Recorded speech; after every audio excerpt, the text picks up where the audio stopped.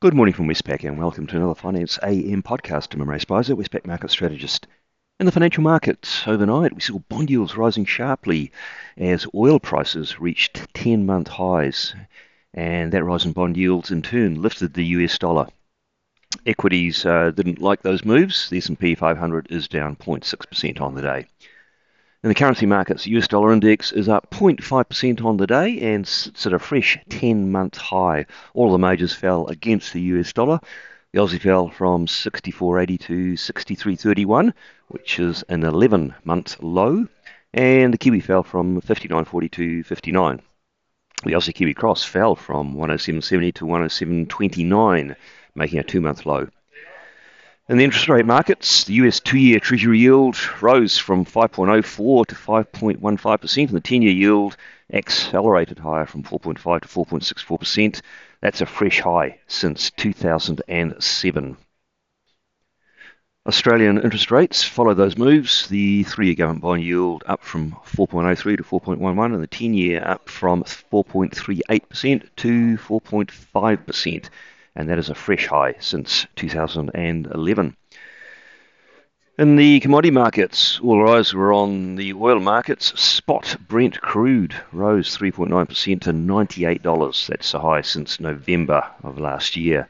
And that came amid reports of US stockpiles falling to near critical levels. Among the other commodities, no major movements.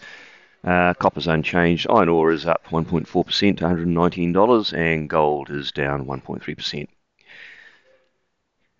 The bits and pieces of economic news out overnight. We did have some data in the US durable goods orders. Overall, a fairly solid result, slightly better than expected. And we had that news on oil prices. Just a bit more detail on that fall in US inventories. They were referring to the Cushing, Oklahoma hub, which is the largest US storage hub, and inventories there dropped to a low since July 2022 and are sitting pretty close to operational minimum levels. We also heard from Fed member Kashkari. He had two-way comments, hawkish and dovish. On the dovish side here, he said that the current events playing out in the US, the automotive workers' strike and the US government shutdown, which could happen, would help the Fed's fight against high inflation. He said he's not hoping for that, but there is an effect there. On the other hand, he said there's a scenario where if price growth is more entrenched, that will require further rate increases to bring price growth under control.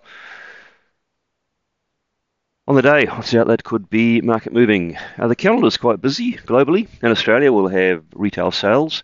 Should be a fairly perky result, led by hospitality spending during the FIFA World Cup. In New Zealand, we'll have a couple of items that markets will watch. The ANZ Monthly Business Confidence Survey. This surprised in its last outturn, being stronger than expected. And we'll also get the monthly employment indicator, which should point to a slowing in jobs growth. Then in the Northern Hemisphere, we'll have some consumer and economic confidence surveys. And in the US, probably top billing will go to an appearance by Fed Chair Powell at a town hall event. And there's plenty of other Fed speak too, from the likes of Goolsbee, Cook and Barkin. Data-wise, people will be watching the Q2 GDP final estimate. A small upward revision is expected there. Well, that's it from me today. Thank you for listening. I'll be back again same time tomorrow morning.